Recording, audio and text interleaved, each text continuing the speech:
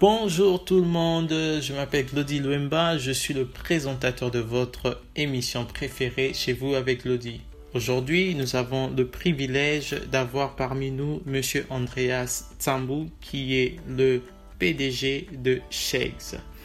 Sheggs est une entreprise qui vend des œufs.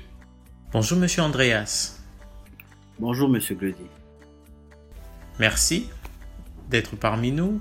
Nous allons commencer par vous poser la question, pourriez-vous nous donner 4 caractéristiques d'un bon entrepreneur?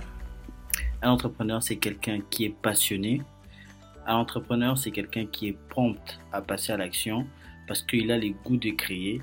Alors dès qu'il a une idée, il n'hésite pas de passer à l'action et de donner vie à son idée. Un entrepreneur, c'est quelqu'un qui agit dans sa vie et non quelqu'un qui subit sa vie. Pour dire que c'est quelqu'un qui va plutôt trouver des solutions aux choses qui ne lui plaisent pas, plutôt que de s'en plaindre.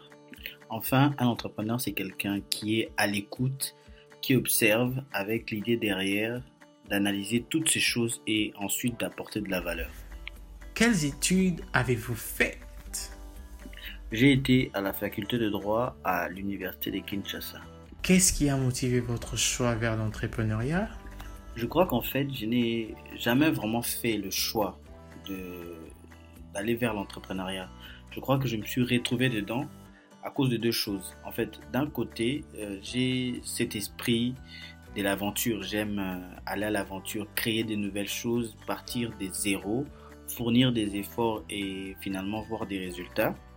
Et d'un autre côté, j'avais ce besoin, cette envie de me créer une source de revenus parce qu'à un certain âge, j'ai cherché du travail, j'en ai pas trouvé. Moi, j'ai commencé à chercher du travail très tôt, j'en ai pas trouvé, alors je me suis dit que j'allais me créer une source de revenus. Et c'est comme ça, ces côtés d'aller à l'aventure, créer des choses et ce besoin d'avoir de l'argent, les deux mises ensemble m'ont poussé au fait à créer des business, des fois sans même m'en rendre compte. Est-ce que l'entrepreneuriat a été facile?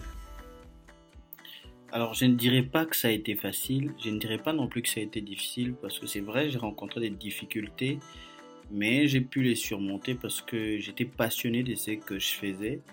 Et c'est vrai, un jour ça pouvait être difficile et je me disais que demain je vais trouver de solutions et j'ai finissé toujours par trouver de solutions.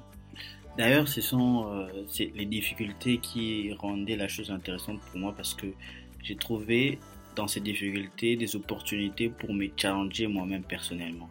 Dites-nous, qu'est-ce qui vous a gardé motivé toutes ces années? Alors au début, ce qui m'a gardé motivé, c'était le fait que je n'aime pas m'avouer vaincu, tu vois. Je n'aime pas avouer que j'ai échoué, que j'avais pas raison et tout. Non, je n'aime pas ça. Alors du coup, même quand ça allait mal, je me disais il faut que je fasse ces trucs, il faut que je réussisse. Et c'est ce qui me faisait que je restais motivé. Aujourd'hui, ce qui me garde motivé, ce sont les résultats. Quand tu fais des trucs, tu vois que tu as des résultats, ça évolue et ça marche et c'est ça le truc qui me garde motivé aujourd'hui. Les gouvernements de nombreuses économies adoptent ou maintiennent une réglementation qui pèse sur les entrepreneurs, que ce soit par intention ou par ignorance. Une telle réglementation limite la capacité des entrepreneurs à exploiter librement une entreprise privée et plusieurs, faute de moyens, se lancent dans beaucoup d'activités illicites ou même deviennent chômeurs. Quelle est votre opinion à ce sujet de ce rapport de la Banque mondiale? Oui, effectivement, c'est le cas de beaucoup d'entrepreneurs dans plusieurs pays. Et ça a été pendant longtemps le cas de la RDC aussi. Mais j'ai vu que depuis quelques années, il y a quelques améliorations sur ces points-là. Mais c'est vraiment des situations qui empêchent plusieurs personnes de se lancer dans un projet entrepreneurial parce que des fois les coûts ça demande beaucoup trop d'investissement, ça demande d'avoir un gros paquet, tout ça. Mais je pense que les gouvernements des pays devraient vraiment se pencher sur la chose parce que je crois, à mon humble avis, qu'il n'y a pas mieux, il n'y a pas une meilleure solution au chômage des jeunes surtout que de les encourager à entreprendre. parce que je vois qu'aujourd'hui les jeunes ont beaucoup d'idées, les jeunes sont inspirés mais sont des fois incapables de mettre en pratique ces idées-là tout simplement parce que il n'y a pas vraiment de soutien, ça demande des longues démarches, ça demande des gros moyens pour lancer un projet qui soit viable. Et donc, je pense que vraiment, les gouvernements doivent penser et s'épancher sur la question et même aller plus loin jusqu'à inclure l'entrepreneuriat dans les systèmes éducatifs, l'apprendre à l'école. Et je pense que ce sera vraiment une bonne résolution qui va apporter du changement.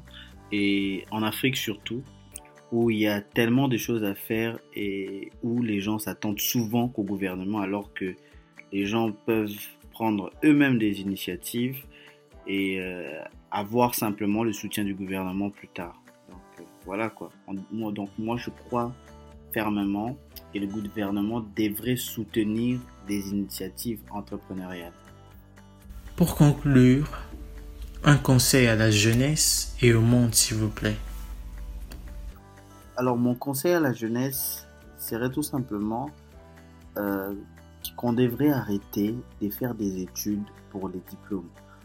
Faisons plutôt des études pour avoir des compétences. Donc, choisissons des études qui vont nous permettre, avec les diplômes qu'on va avoir, on peut nous-mêmes démarrer quelque chose sans attendre d'être engagé quelque part ou attendre que le gouvernement recrute.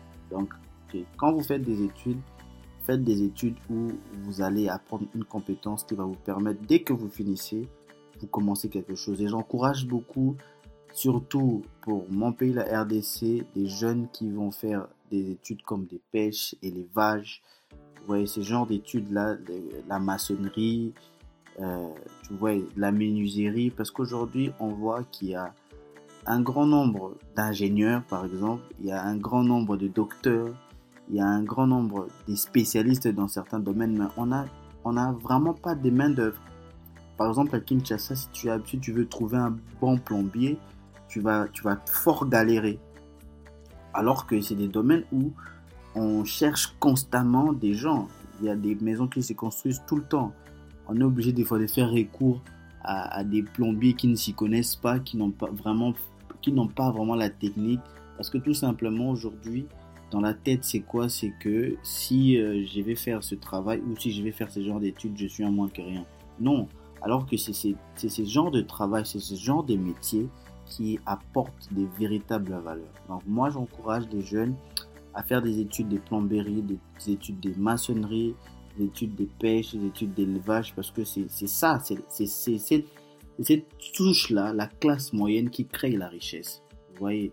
Et aujourd'hui, avec Internet, on est capable, dès qu'on a cette compétence-là, dès qu'on a une compétence, de créer une entreprise qui peut grandir et être reconnue et facilement se faire beaucoup d'argent, mieux que quelqu'un qui sera employé quelque part ou qui aura des grands diplômes, qui va simplement attendre d'être engagé quelque part. Donc, c'est ça mon conseil à la jeune.